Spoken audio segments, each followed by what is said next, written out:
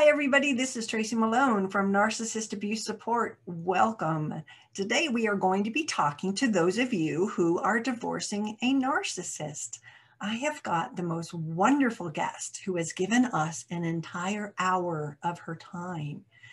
And she is a financial planner that helps couples really separate the money and make sure that you're getting what you're supposed to get and not be fooled or tricked into giving away the farm as it would be. My guest, Stephanie Vokal, is from a organization in South Carolina. I met her through a client and she's amazing. I can't wait to keep doing work with her. And the information that she has given us today is a gift to you. We are going to discuss the top 7 common errors in going through a divorce. And these are on your financial end. We need you to protect yourself. So without any further ado, let's welcome Stephanie. Welcome, Stephanie. Thank you so much for joining me. Hey, Tracy. It's great to be here. Thank you for having me. You're welcome. Would you do my audience a favor and quickly give us a little introduction and tell us about your credentials that brought you here that I was so impressed with?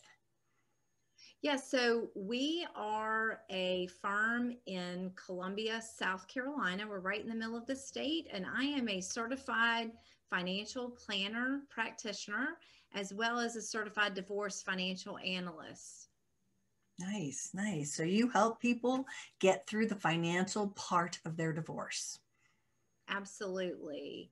We specialize in helping clients not only understand the complexities of their financial situation and helping them to negotiate or understand what's fair to them in divorce, but we also help them understand how the decisions they make in divorce will impact their financial future.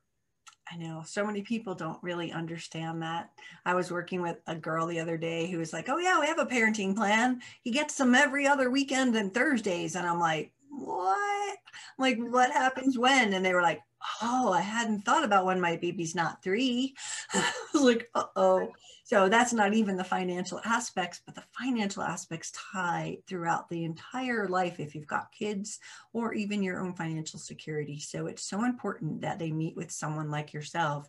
And that's why I've brought you here. So thank you. I know today we're going to talk about the 7 common errors in divorce. So this, I think, is going to help so many people.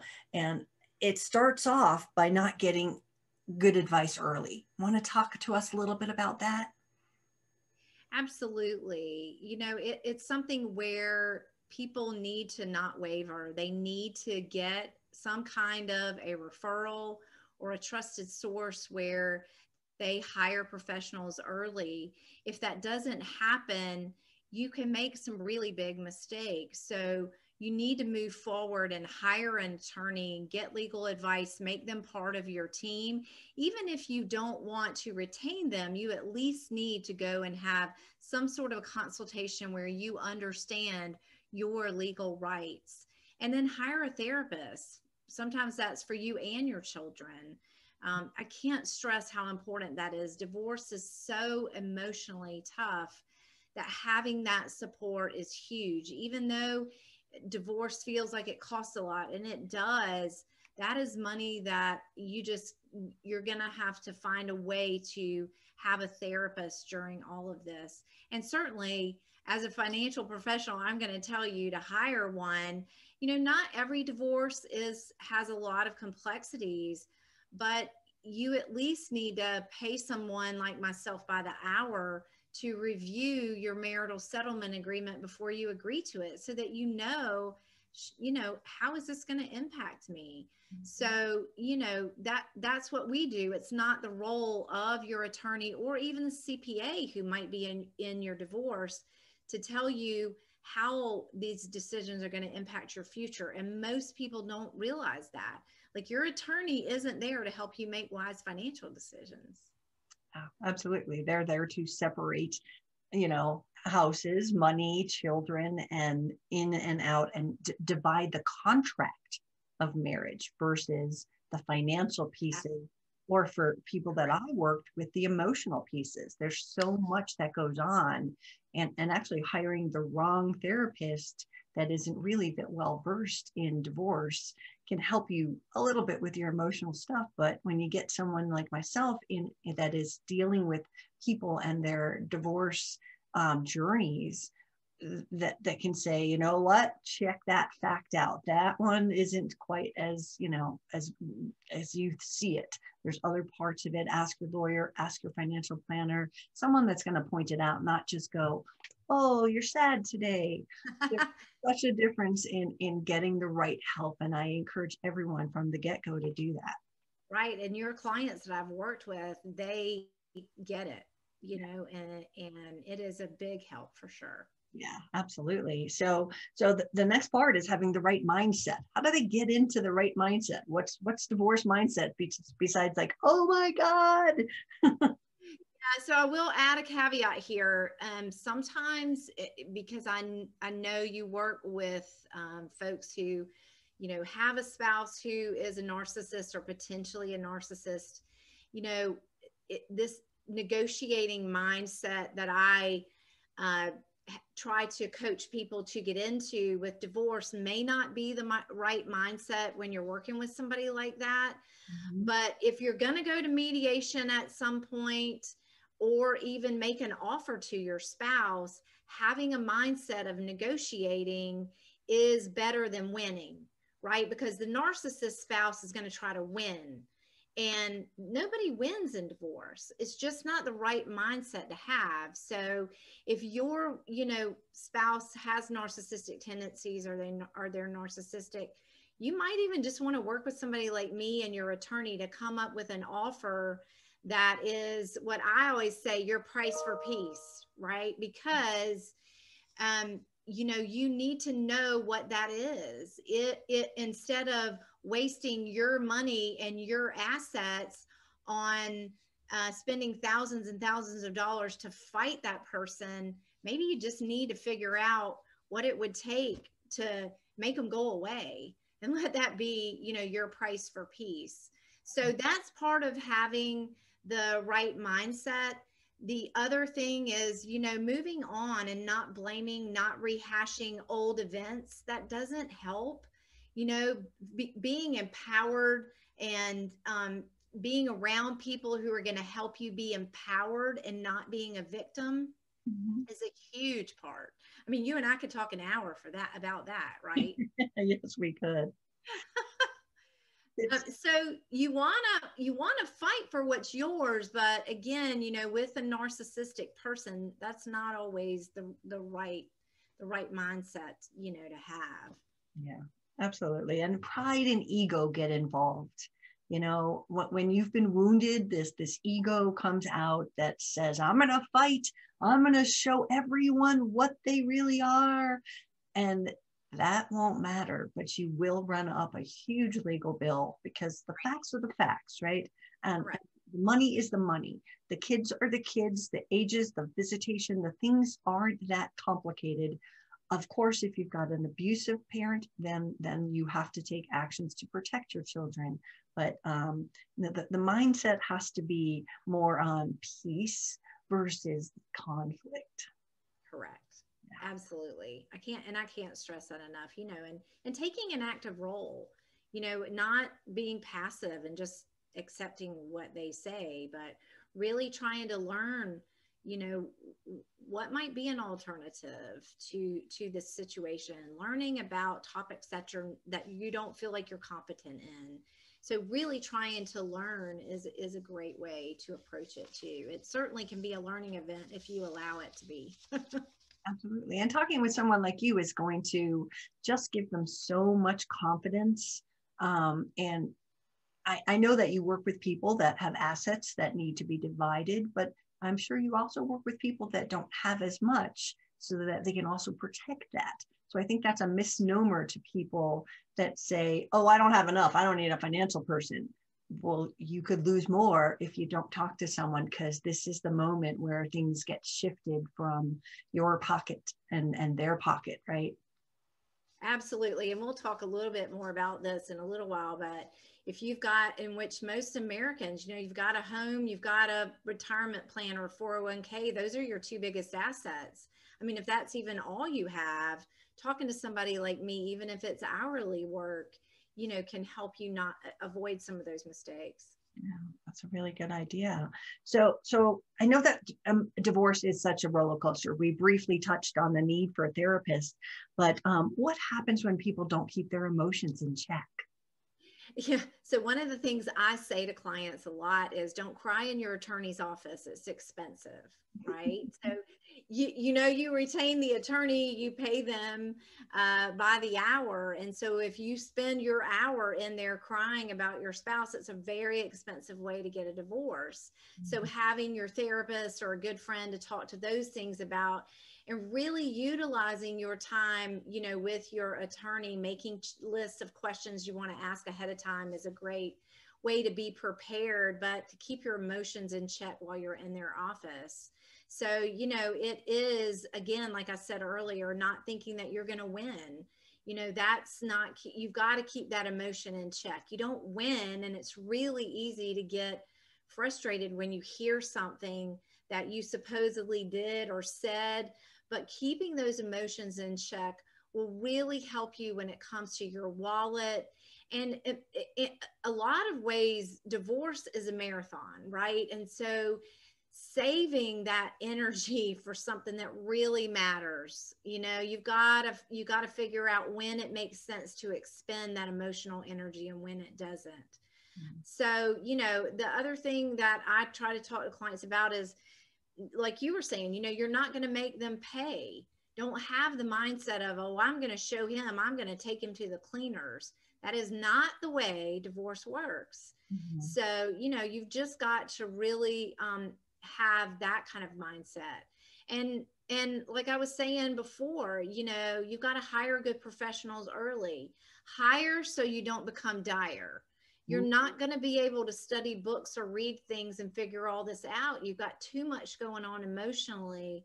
So hiring professionals so you don't become dire later, it is just huge. And support groups, you know, I will say join a support group. Those are so helpful to get a lot of these emotions out. You know, there's divorce care and there's other, you know, non-faith-based groups that I will say, you know, are out there that are offered in your community, and that can be huge. You know, you've got to realize that divorce brain or divorce fog is a real thing, and take care of yourself. You know, make sure that if you're taking a Epsom salt bath, or you're doing things that are inexpensive to do good self-care to help you keep those emotions in check, because if you don't, it's just not going to be good for you in the long run, not for the marathon or, you know, for your wallet. Yeah.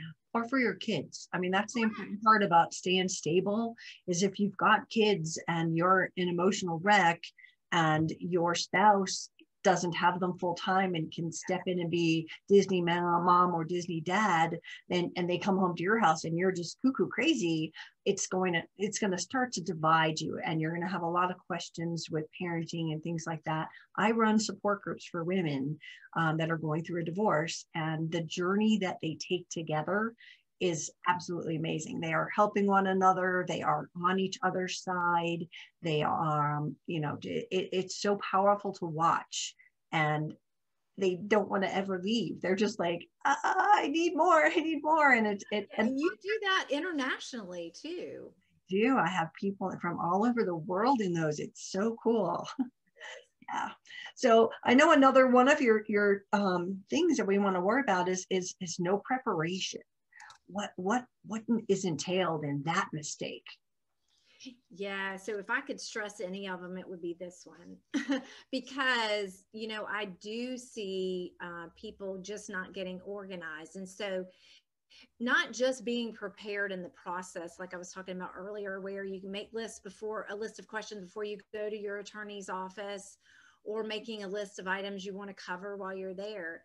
But even being prepared before you file, or before you start the process, because, and you just, and I want to say this, you know, you might be in a situation where this was forced on you and you might not be able to do this. So, but if you can get ahead of that, be a detective, you know, when the spouse leaves, either for a weekend or an hour or a day, maybe to go to work or something, and you work from home, or you don't work, go in the home office, go in the filing cabinet, and make sure that you're scanning documents or making copies, running down to Kinko's and getting copies of tax returns, financial statements.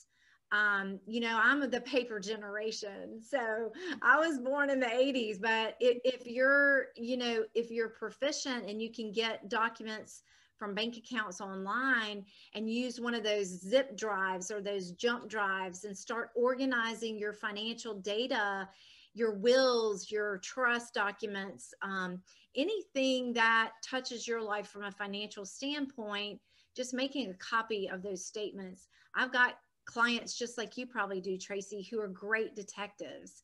And so that's a lot of times clients will hire me ahead of time to help them know, okay, what do I need to do to get prepared, right? And so we have lists that we provide them, that we help them know this is exactly what you've got to do.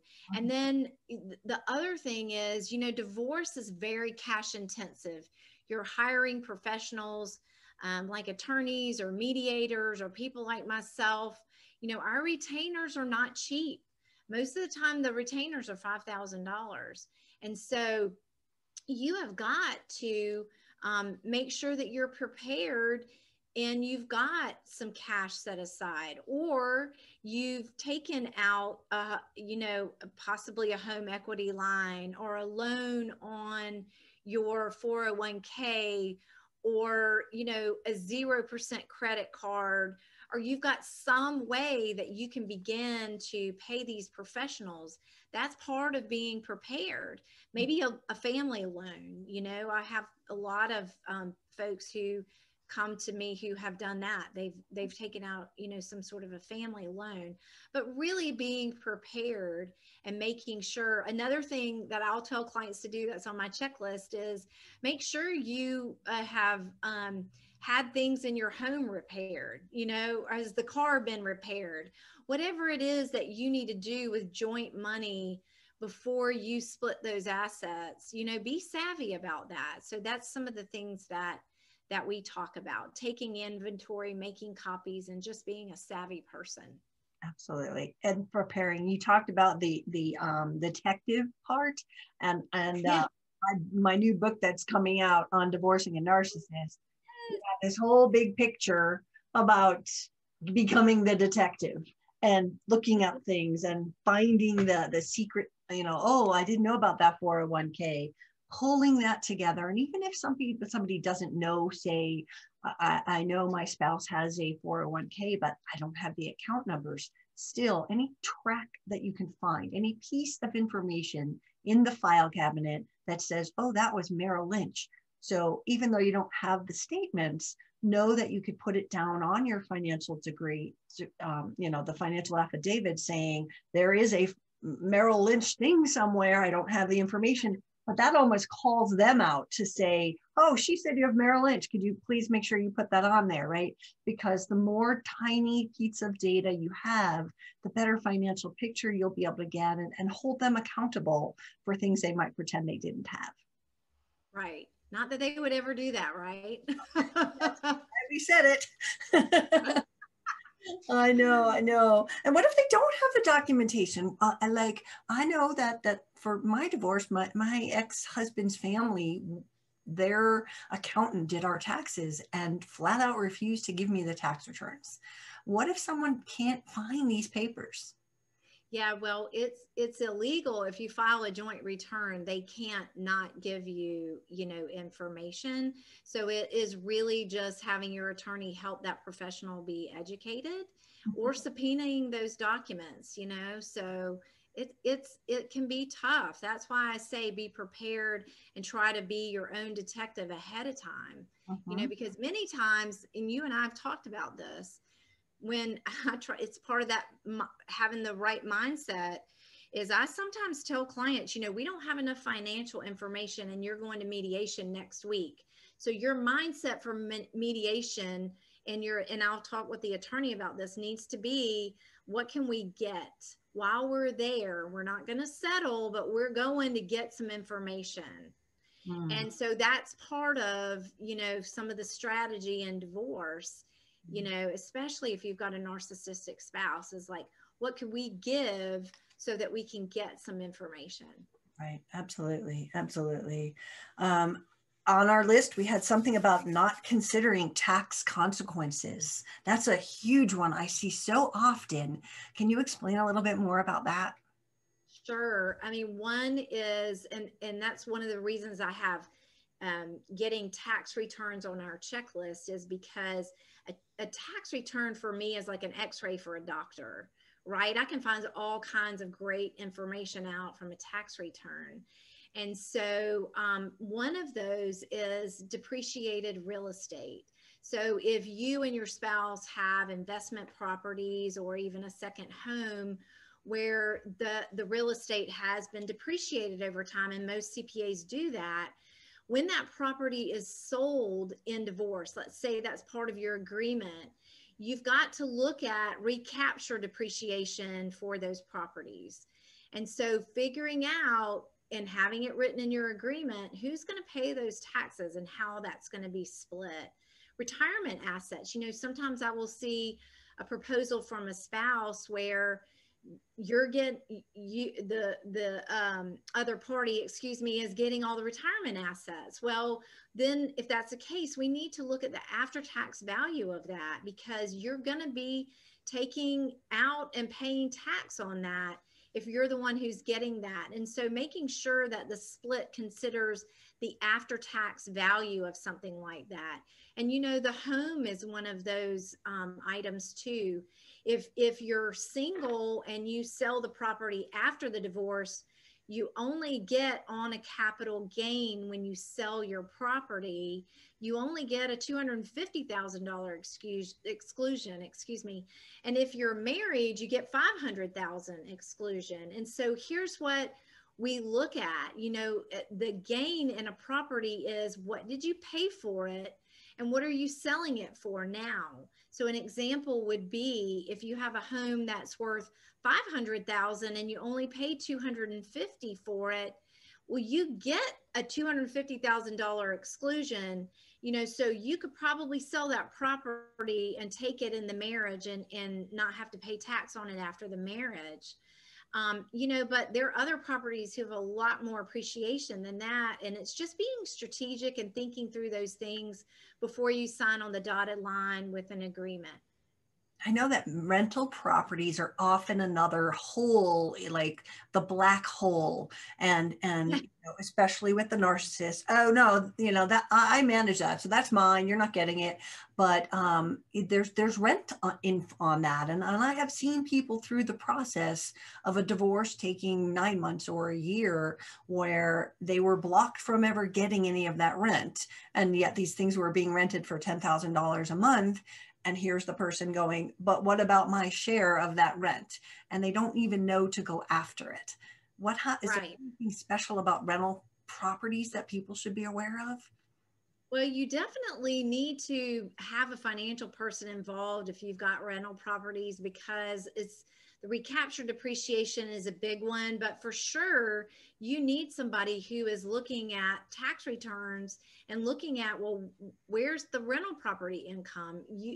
There's only a W-2 income here. There's only, net income from their business on here. What about the rental properties? Oh, well, the business owns that. Well, then, we need to be thinking about increasing the value of the business if that's the case. So you've got to make sure that you're tracing the income sources and understanding where that's going and coming from, So yeah, I mean, absolutely, rental properties are huge. Another one is, thinking about, alimony and child support are not taxable anymore.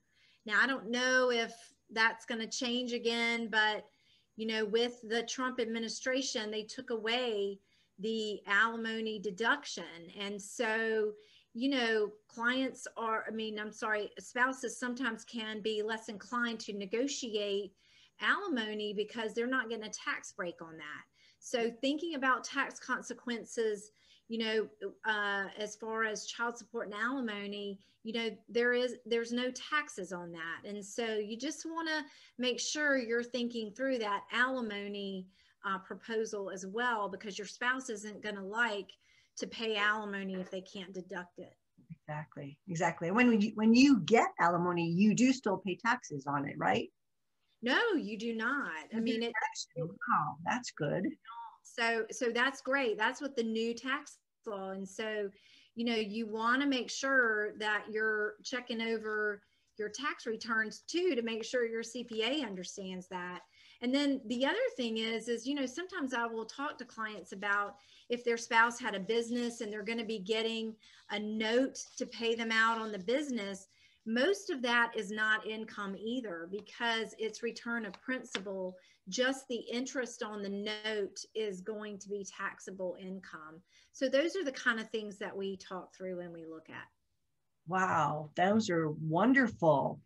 Now, I know we didn't talk about child support yet, but this is a big one. What are the problems with child support that we might have not discussed yet? Yes. So child support is one of those things that you definitely have to make sure that you're negotiating and talking through. I think one of the biggest ones that I see is people don't think into the future, and they think about, okay, my spouse is, you know, my child is 3 now. And they think about daycare expenses. They think about the things that are impacting them now.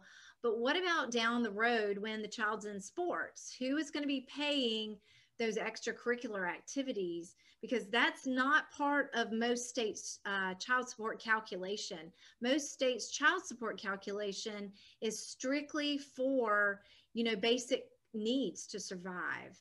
And so you got to think through different ages. Now, I will say there's a lot of attorneys who are very hesitant to put, like, for young kids, college expenses. But if you're divorcing and you've got high school kids who are going to be there in a couple of years, you absolutely need to be talking about and negotiating college expenses. Mm-hmm.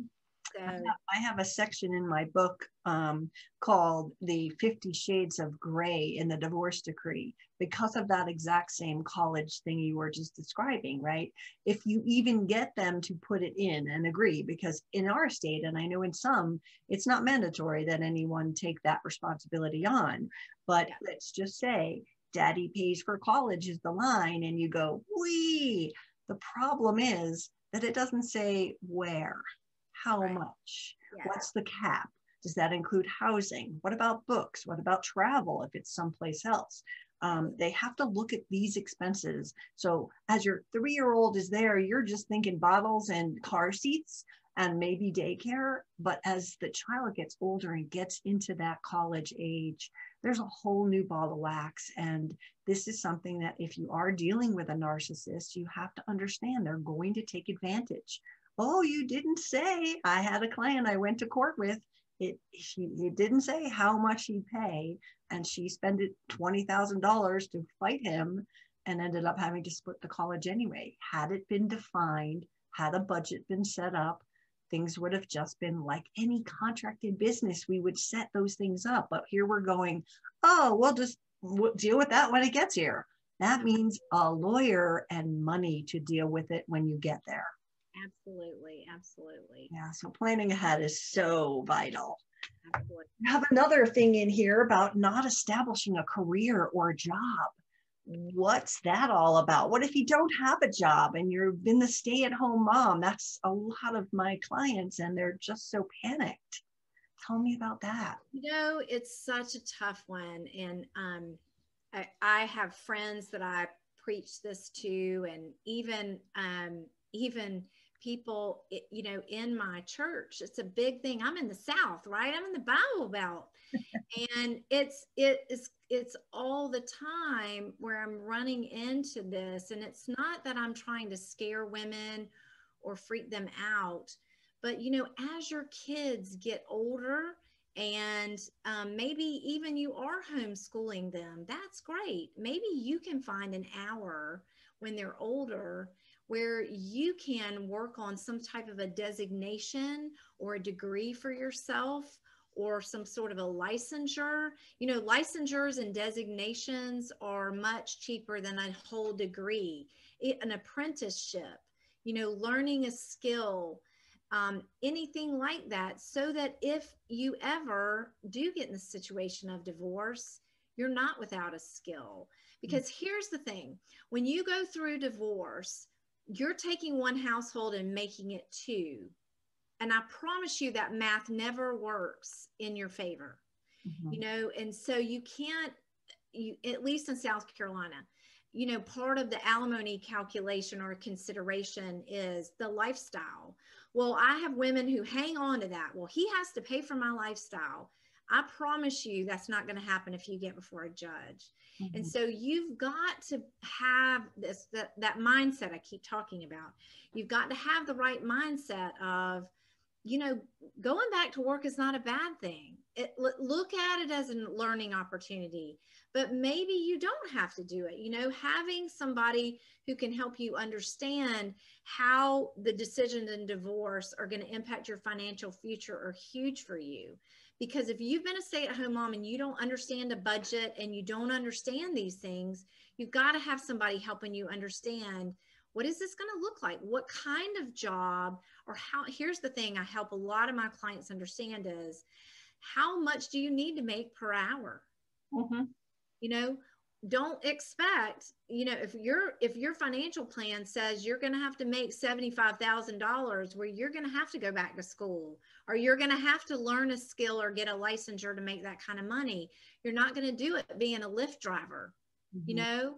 And so it's trying to help them understand that, and figuring out, well, even I've got a great resource where we go through an exercise with clients and we help them find out, what are they good at? What are their gifts and talents? You know, what could they do? You know, do they love to go to Hobby Lobby? If you do, why don't you consider doing a part-time job at Hobby Lobby for a while? And maybe you won't even feel like you're working, you know? So those, you might spend all your paycheck there, but we talk through a lot of those things, because, you know, I have a ton of ladies coming through my office who just are in that situation. And so it's a reality. We have to think about it and look at it, you know. So putting your head in the sand and just saying, I'm not going to go back to work, is not a great strategy. Yeah. And for me, I had an amazing job and gave it up for my ex-husband. And that's pretty topical, right? And so, okay, so now I've been out of the workforce for 10 years. Yes. And he was determined that I should be back making that salary, you know, at the ripe old age of 50 something, that I could be a software engineer, that I hadn't even touched software in 15 years. So he had a career analysis ordered. So that's something that they can also pull out of their, you know, hand and go, oh, she could do so much more.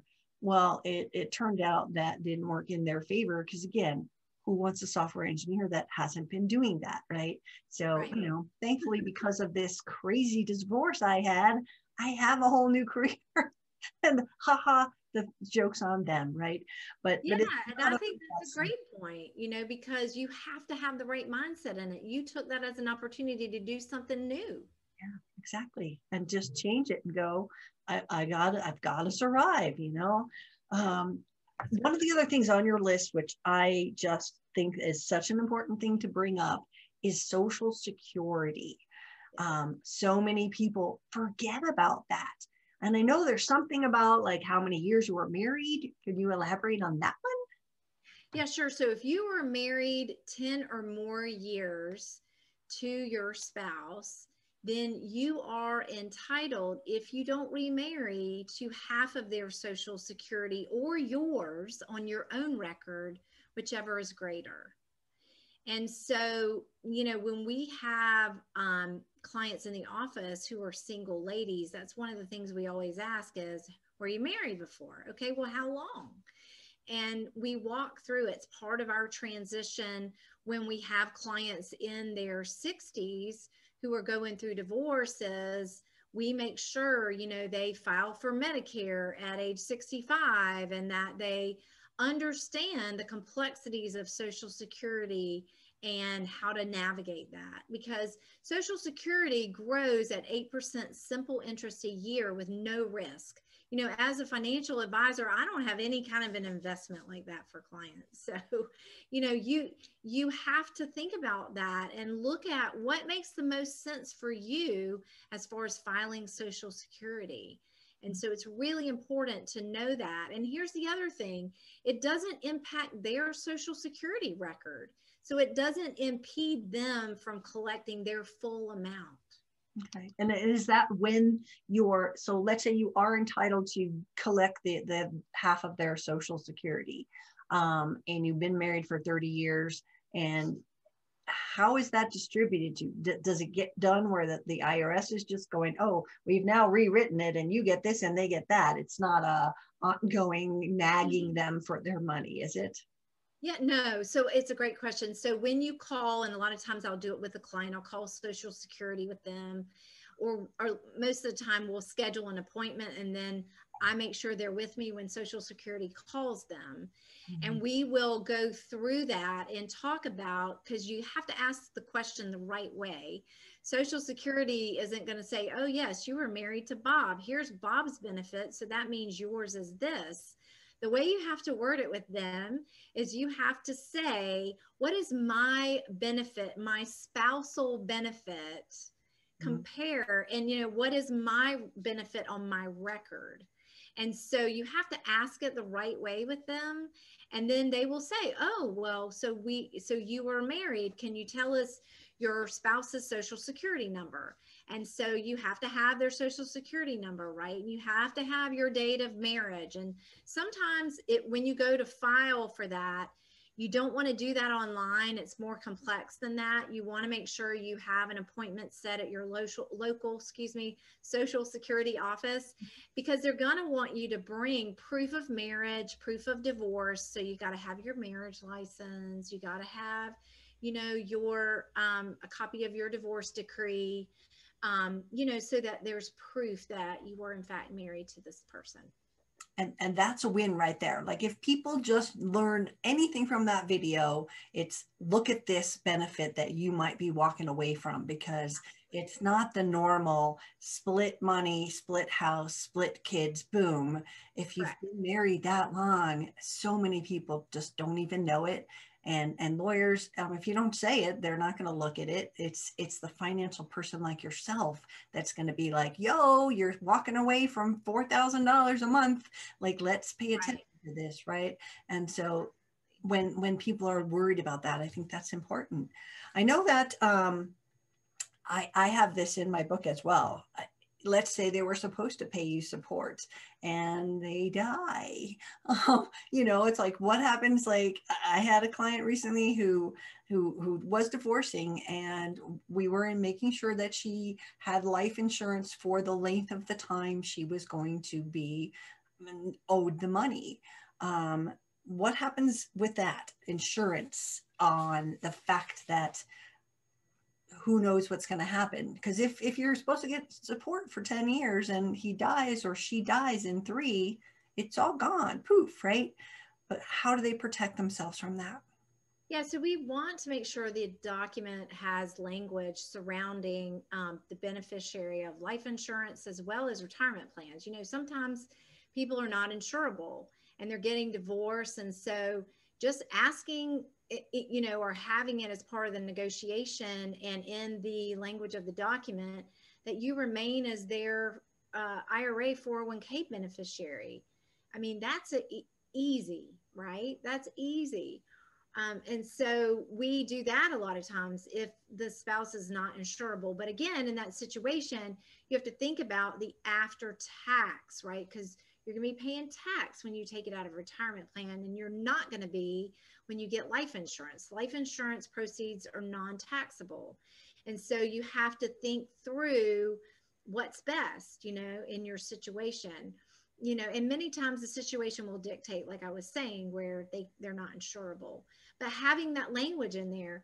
And then, you know, sometimes the spouse will balk at that and they will say, well, you know, my retirement plan or my life insurance death benefit is 12 times, the amount that I would owe her.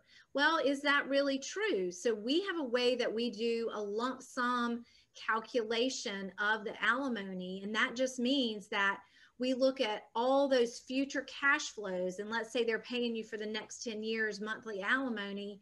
We look at, well, what would that look like if they paid all of it to you today?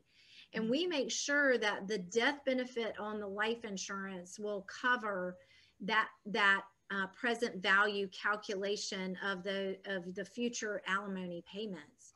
And then we also will look at that for for the retirement plan as well, and help you understand that and make sure that it's in your favor. Yeah, I had a woman who was mid to late 60s when she was getting her divorce, and we got the life insurance policy in there, and I just said to her, well, she's like, this is all I'm ever going to have to pay my kids. This is, because I was a stay-at-home mom, I got no savings. This is it. So if something happens to him and that we have covered, but what if something happens to me and I die? Then my kids don't have this potential income coming in. So we were able to write into the contract, and they accepted it, that if she should die, it would go to an estate that would then be in the children's names. So again, if you don't ask about something like that, you're never going to get it. But I mean, imagine with COVID, so many people are passing and in older age more than anybody. So just be like, plan ahead. And again, if you don't ask, you don't get. So you don't know. That was an amicable situation that you were working in, correct? Absolutely. Well, no, he was a cray, but got it. Well, he just accepted the language. That's great. They accepted the language because they just wanted the battle over. And again, yeah, it was his kids too, so it wasn't really, but it worked. So good. What other things do you have on your list that we have to know about, the risks that we could have? Yeah, the last thing that I will say that I typically find a lot of errors in is just not understanding the complexities that surround the marital home. Because you really can do one of three things with the marital home in an agreement. You can continue to own it together, which I find most people do not want to do that unless you've got some specific event that you're waiting on, like we'll sell the house when the kids graduate and split the difference. Like sometimes I see that, but owning the home together is one option. You can either sell it and split the proceeds before you divorce, or right after the divorce. Sometimes the language will say, they're going to proceed and sell the house and split the proceeds 50-50. The third thing is just one of you keep the house. And so it's the thing that I always just cringe when I have, and most of the time I see it with the female, they want the marital home. That's the home that their kids grew up in, and they don't want to let it go.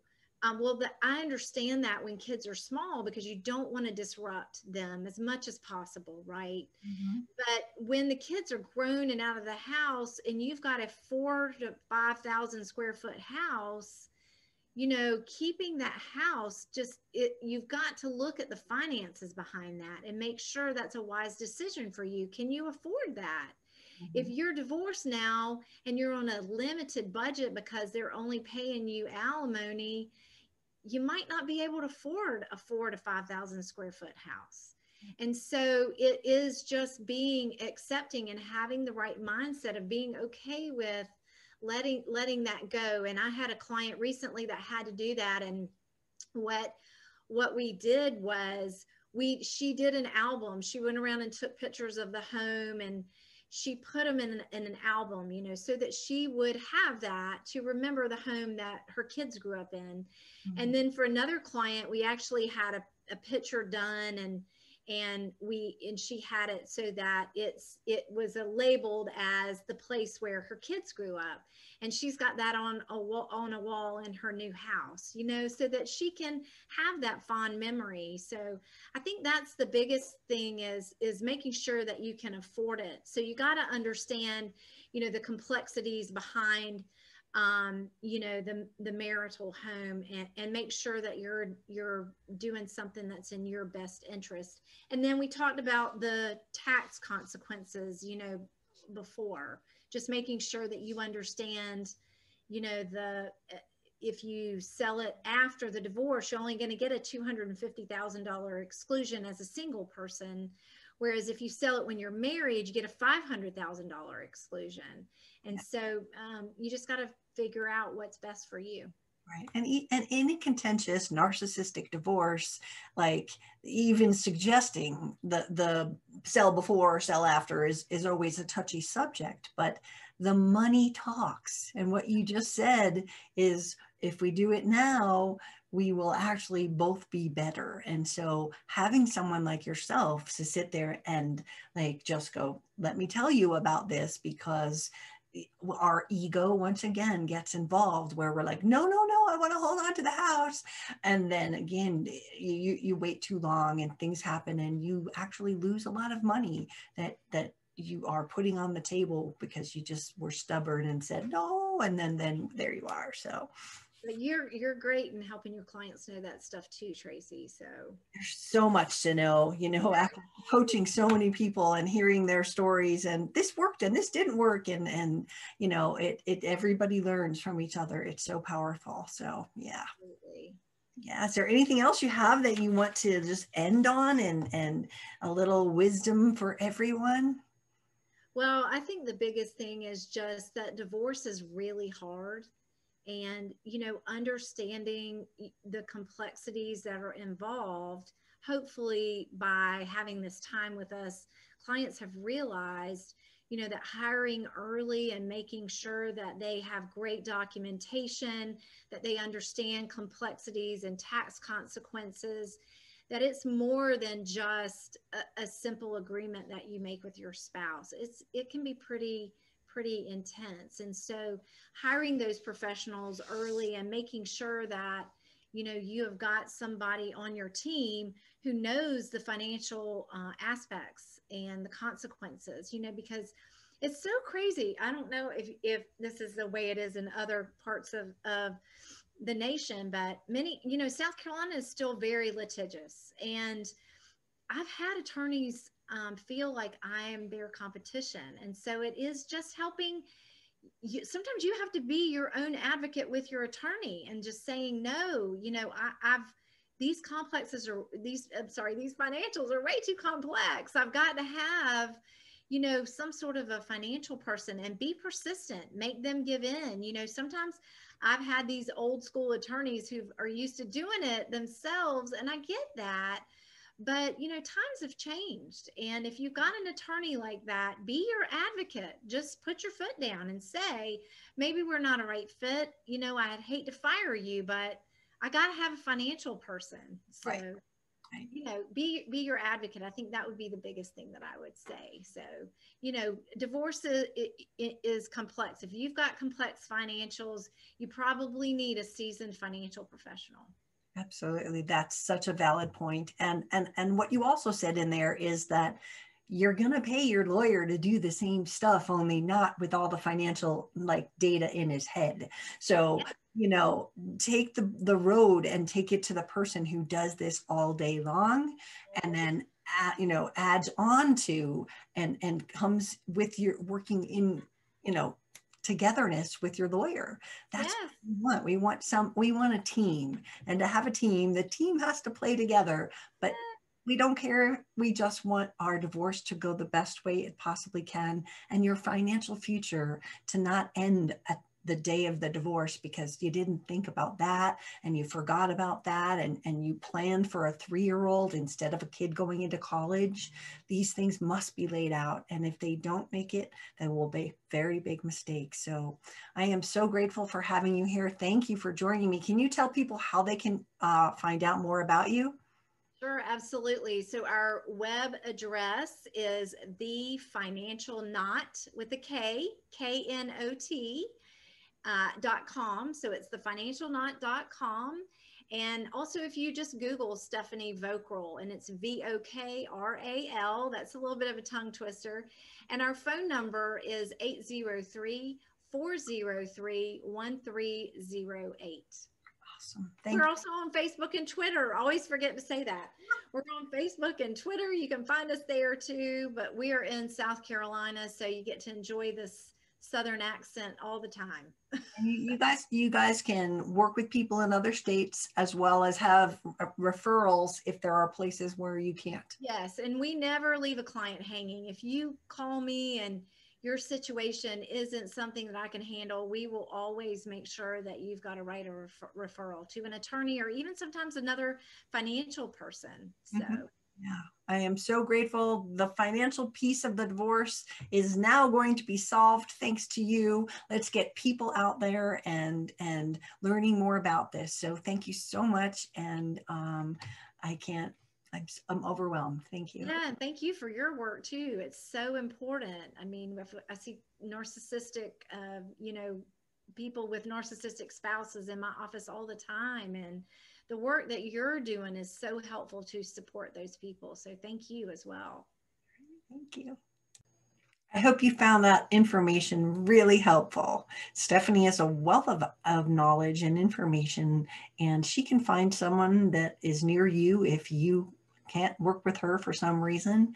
But reach out, get your questions answered, because your future is in the hands of this divorce. You make one mistake like that. Ooh, I didn't know I was entitled to their Social Security. Cha-ching, you would have lost money and left it on the table while they snuck off laughing all the way. Over 10 years, you've got different rights. So I hope that you check out her website, get some more information, and I'll see you next time. Thank you so much. If you haven't subscribed to my channel, please do. Talk to you later.